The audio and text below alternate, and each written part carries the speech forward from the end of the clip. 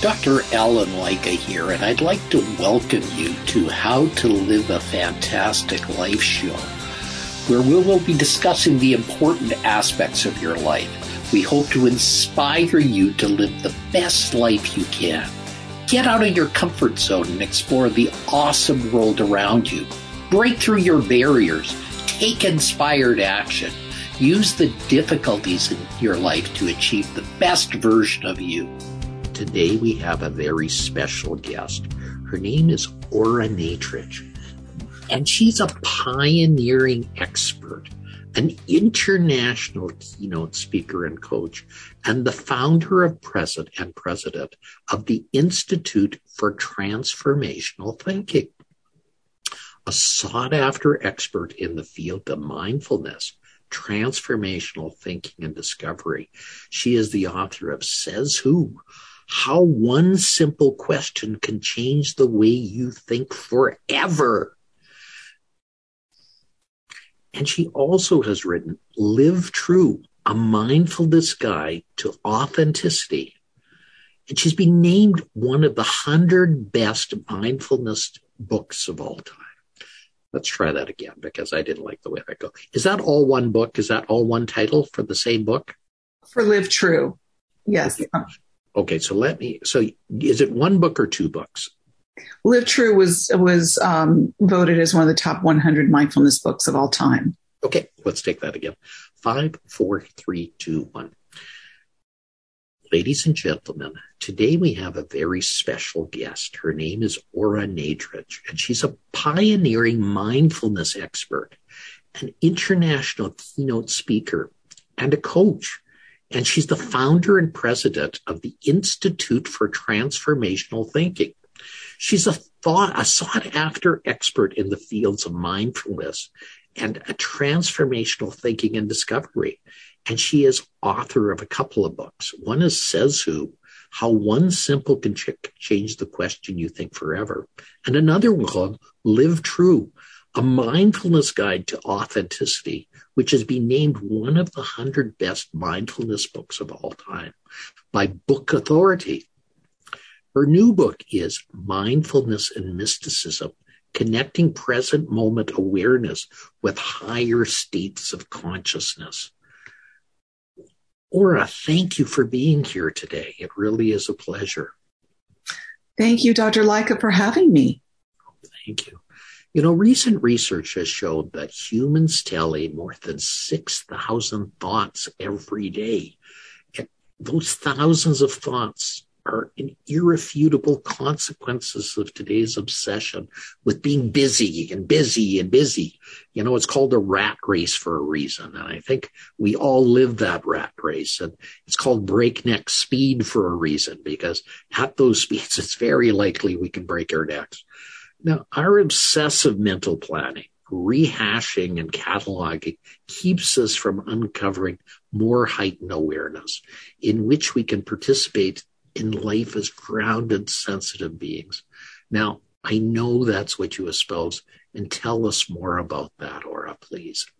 Well, everything you said, Dr. Lycka, is accurate. We are extremely busy. We are going to get more busy as time goes on, rather exponentially, I feel, because with all of the technology advancing, more devices, we're just going to be swept up in this constant state of busyness. So we need help.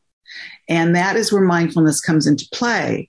Mindfulness is the practice of being present. And when we are present, we have an awareness of the very things that we might have a propensity towards or a tendency to do, which is to continue being on the hamster wheel, if you will, of busyness. So that's really why mindfulness, I feel, is so incredibly helpful and beneficial, so that it can counter and balance us so that we're not constantly swept up in the motion of busyness. You know, we're much more comfortable in a state of doing and less comfortable in a state of being. And so one might identify being as doing nothing. And that's not very comfortable for a lot of people. They're more comfortable doing than they are just being. And I think some of the things that we have allowed to happen to us is difficult. You know, all of us live with these portable living devices, I call them. They basically gear our thoughts. And every second there's emails coming through, and every second there's texting coming through. And there's things that interfere with our regular lives. How do we take control of this whole process, Laura? Well, the very idea that is something that's an appendage, if you will, to our lives. We always have our phones on us, with us. Some people even sleep with their phones. They can't be away from their phones for a minute. So where mindfulness really can be applied to that specifically is having an awareness of when to turn them off, and not be, susceptible to using them all the time in our waking hours. And, we really have to make a concerted effort to do so, because if we don't make an effort to say, look, I need to put my devices down, I need to turn them off, I don't need them to be literally on my person with everything I do, it will control our lives. And we are not going to be in present moment awareness. We're not going to give someone 100% of our undivided attention. We're not going to be really 100% present. And that is what mindfulness is being in the present moment with total awareness. So let's take that total awareness and put our phones down. Yeah, I think that's important. And I think it's also important to realize that we have control. We are in the driver's seat. We don't have to be letting others drive that thing. And that also helps us to transcend our limited thoughts and beliefs. And all of us have thoughts and beliefs that we have from being a child, maybe from things that have gone, maybe from failures that have occurred. So how do we transcend those thoughts and beliefs, Laura? Well, we have to really do inventory of our core beliefs. We have a lot of beliefs and opinions that come and go. And then we have those beliefs that really are with us most of the time. And I think it's really important to check in with what are our core beliefs and why are they so present in our lives, and why do we acquiesce to those beliefs so readily? And like you said, those beliefs can be formed back into childhood based on consequences or circumstances or trauma or experiences that were negative and not very positive in our lives, and we form beliefs around them. But if you really think about when they were formed, they're oftentimes, formed in the past, and we carry that into the present. So a lot of that is what happened at one time, and we give it life by breathing into it in the present. So I think it's really important to say, well, what are my beliefs today? And by the way, they're subject to change and can change. And when you say we're in the driver's seat, we most certainly are. We can change any thought, any belief at any given moment in our lives. We can change what we believed yesterday to something very different today. Yeah, I think that's important. And I think all of us have that ability for what you call creative inspiration and a higher level of consciousness. What do you mean by those terms? Well, creative inspiration, I really have a whole chapter on creativity in mindfulness and mysticism, because I want people to understand that this isn't just a well that can get dried out. We have to replenish that well so that we can drink from it and we can draw our creativity from it. How do we do that?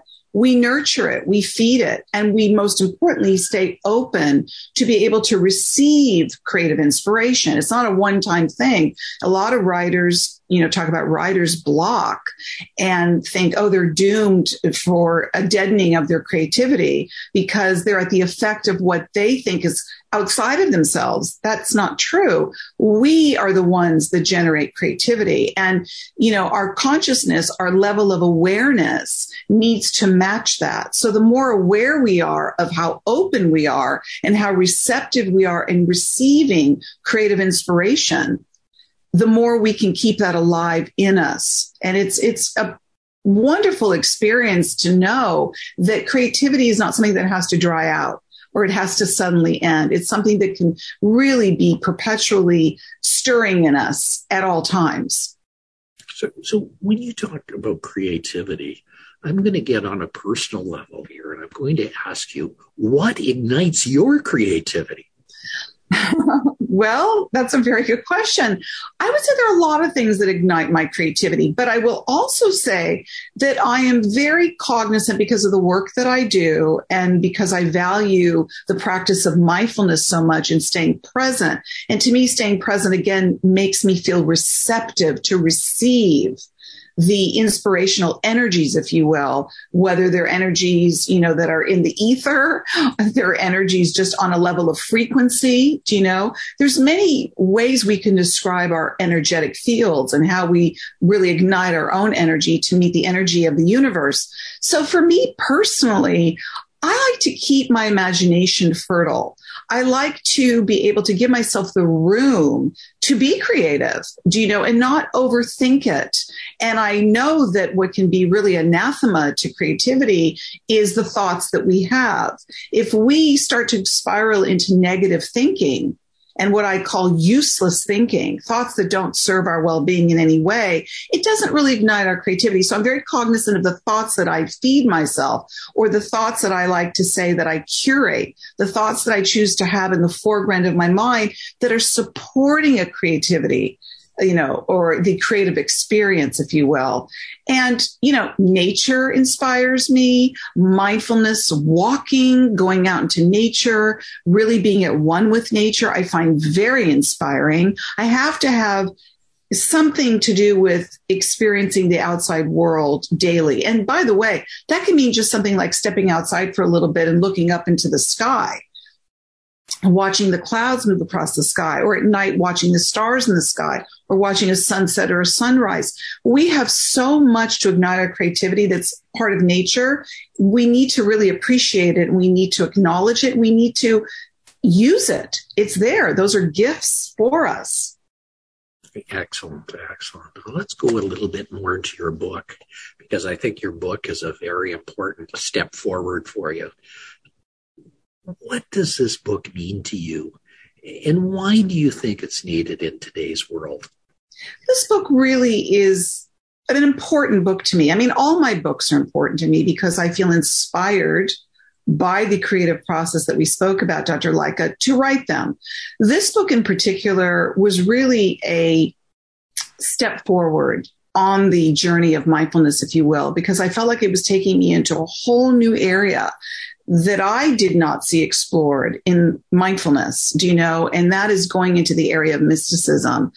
And I coupled mindfulness with mysticism because mindfulness, again, is being in the present moment with total awareness. And I wanted to really bring forward the whole notion of what does it mean to really experience special moments in our lives that feel really very special, very numinous, very sacred. I could use a lot of words that I use in my book to attach to that experience. So I wanted to take that journey and I wanted to bring the reader on that journey with me. I knew I was venturing into a whole new realm of understanding what the conscious experiences can be. And it can go beyond our imagination, if you will. So I felt very much like a pioneer. I felt very adventurous in going out into these areas that I did not see explored together, as I said, with mindfulness and mysticism. I did not see that. And I wanted to be the one to really venture forward and explore it. And that was very exciting for me. You talk a lot about mindfulness in this book. Are there 3 mindfulness tips that our listeners might be able to take away from your book? 3 of the most, I think, simple, applicable tips are be present, really be in the moment that you are in right now, be aware of the thoughts that you have in the present moment, and also be aware of your breath.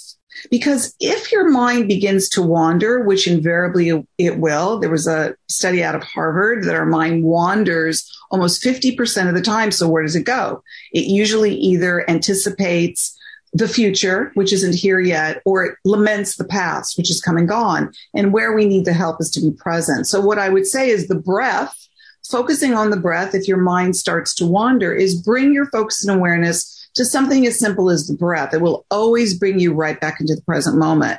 So those 3 tips are 3 of my favorite tips. That's important. So you say be in the moment. A lot of people have that problem with being in the moment. They're always doing 3 or 4 things all at once. They're multitasking. They're doing this, they're doing that. How do you tell people to really experience being in the moment? It's one thing to say being in the moment and a whole different thing to do being in the moment. Well, it's really helpful, I think, to point out to people that when you're not really 100% in the moment, you're not going to experience the full benefits of being fully present. Our senses are more alive when we're really fully present. We listen better. We see more. We can tactily feel more, receive that pleasure of feeling, or be able to give that pleasure to somebody else if we're fully present. Our smell is more heightened. Our senses are really functioning at their optimum when we're very present. When we're multitasking, as you say, or really distracted, we're dulling the senses. We are so hypervigilant and trying to do so many things in so many ways at the same time that we might not really be giving 100% of our senses, our sensory, perception, if you will, to the present moment. So, good question to ask somebody is, don't you want to get the very best out of a moment? The moment will give to you what you give to it, is what I tell people. You show up and you give the moment 100%, meaning give it to the other person you're talking to or listening to, or the activity that you're doing, or engaging with an animal or a project. You will get so much more because of how much of your undivided attention you gave the very thing that you were doing. Excellent. The flip side of your book is not just mindfulness, it's mysticism.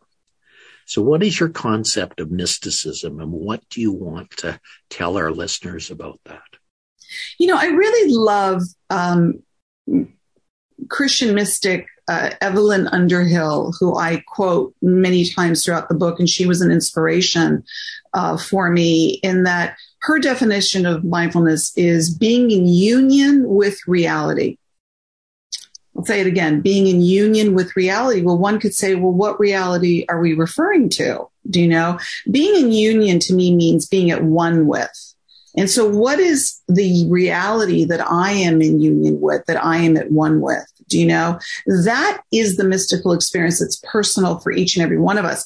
My reality can take me into all sorts of places that can be very special to me, very sacred, as I said, very numinous, which is connecting to the parts of life that hold more sacred meaning to us, and can be described in ways that are very personal to us.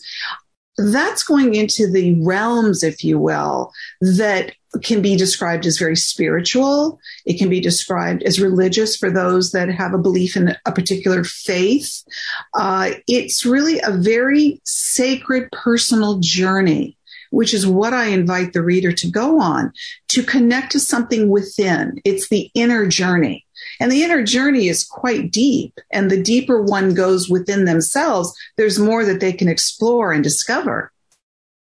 That's important. And you also make a difference between the light and the dark. And you talk about dancing between it. What do you mean by that? Well, I really subscribe to Carl Jung, the psychoanalyst, about the shadow. That we all have aspects of our personality that is more light-bearing, if you will, and then there's more complex aspects of the personality. I don't want to really describe them as light and dark per se, but, they can be, fraught. The shadow aspects of the psyche can be fraught with a lot of darkness for someone. Maybe it's the aspects of their personality that they don't want to really look at, or they don't want to embrace, or they don't want to really come to know better, so that they can shine a light on it and not be at the effect of those darker aspects of themselves. I think that Jung's work on the shadow is extremely important to not only our own development, and our evolution for self-realization, but also as part of the collective, because if we don't really explore the darker aspects of ourselves, or the more complex aspects of ourselves, we're more inclined to project it outside of ourselves, and we can project it onto other people and other things. So I think it's important to talk about the light in the dark, or good and evil, if one wants to get philosophical or existential about it, because I think it's important to know really where our complexities lie within us and how it not only can be disruptive to our lives, but it can be disruptive out into the world. Do you know? We must take responsibility for all aspects of who we are. Exactly. You also talk about getting to higher levels of consciousness. What do you mean by that? And how can people get to those higher levels of consciousness? Well, there are many levels of consciousness, from a psychological point of view, from a spiritual point of view, meaning that there is the waking consciousness, the awareness that we have when we're awake.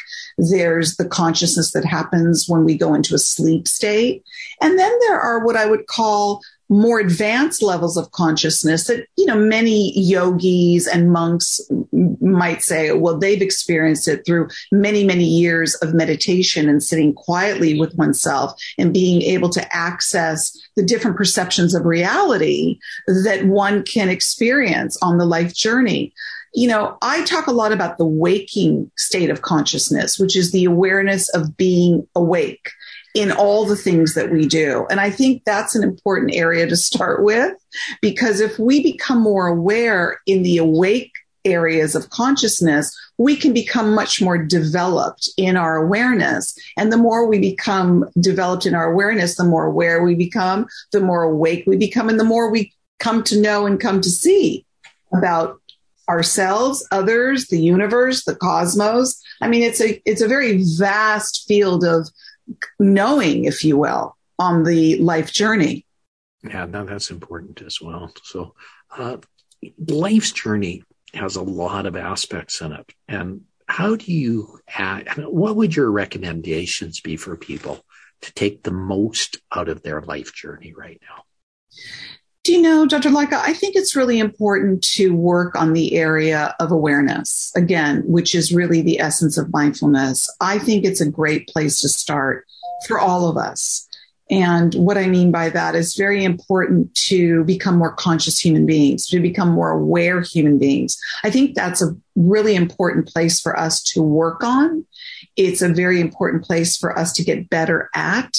So, yes, it's wonderful to be able to experience different levels of consciousness, and I encourage that in the book.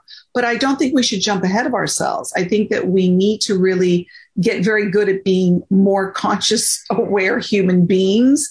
And let's see where that takes us, because it will take us to other places for sure. It will heighten our awareness. And by heightening our awareness, we will be able to experience many more wondrous things on the life journey. Excellent. Let's boil your book down to maybe 5 points that you would like everybody to take away from it. What are 5 pointers that people can take from mindfulness and mysticism that they can take home today and implement in their lives? I would say, one, embark on the path of being a more mindful human being. Again, being more aware, being more conscious, Number 2, I would say the life journey of becoming a more conscious human being can start today. There is no better time than right now, speaking of the present moment. So know that anybody who's interested in to embark on the journey of mindfulness, they can begin the journey today simply by desiring to do so. And declaring to oneself, I'm ready to become a more mindful human being. The third, I would say, is that you can really begin to be the creator and master of your inner dialogue, which creates your reality. By becoming a more aware human being, you can become more aware of the thoughts that you hold in your mind, and that you have the ability to transform those thoughts to exactly what you want them to be. Do you wish them to be negative, or do you wish them to be positive? Do you desire them to be useful, or do you want to keep thinking thoughts that do not serve your well-being at all and are rather useless ultimately? Okay. The fourth point I would say is that, do you believe you can embark on a journey of the divine and what that means to you? to embark on a journey in your life that holds greater meaning for you. Embark on a journey that feels more special, more sacred, perhaps more holy. Do you know that you don't need to just go to places of worship to feel that you're connecting to a greater presence? You can call it God, you can call it source, you can call it the absolute, you can call it whatever that is resonant to you. Do you know that? Do you wish to embark on a journey that gives your life greater meaning? And the fifth point or takeaway of the book, I would say, is that everybody can embark on a mystical journey of their life.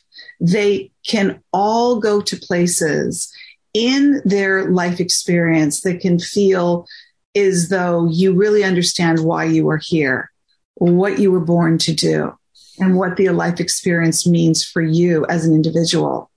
And that you don't need to wait till you take your last breath to know and have that aha moment. That's why I am here. That's why I was born. Begin that journey now. Don't wait to the end of the life cycle. Begin the journey. The divine journey means you are welcoming yourself into a journey that is going to unveil more secrets of the universe for you and your purpose in the world. Okay.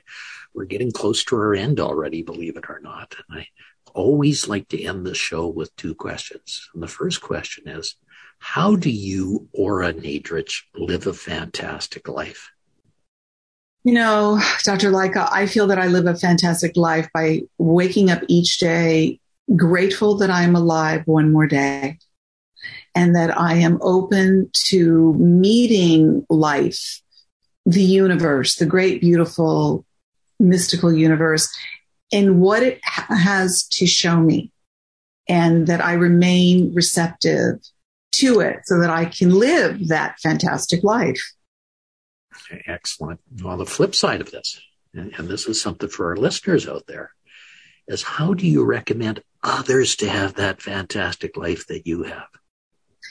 First and foremost, live true to who you are. Each and every one of us is a unique, special individual. I write about the authentic self and living life authentically, living life true to who you really are. And, you know, I think it's so important for each and every one of us to wake up and say, I'm ready to live the authentic version of myself. I'm ready to meet myself. No parts left unknown. And I'm ready to embark on this life journey as my most authentic self. Excellent. So two questions now. One is, how can people get a copy of your book if they'd like to? The easiest way to get a copy of my book is Amazon. Obviously, we know that's easy, and you get the book pretty quickly. Or Barnes & Noble. Excellent. And the second question is, how can people get in touch with you if they'd like to find out more of the other services you offer? They can go to my website, oranadrich.com, and it's just... let's spell that for everybody. Sure. Because everybody gets that. So it's Ora, O-R-A, Nadrich, Nadrich.com, or nadrich.com. And that's a great way to just stay in touch with me and see what I'm doing and learn more. And there's so many things on my website that are archived, and there's meditations and articles and videos. So it's got a lot on there.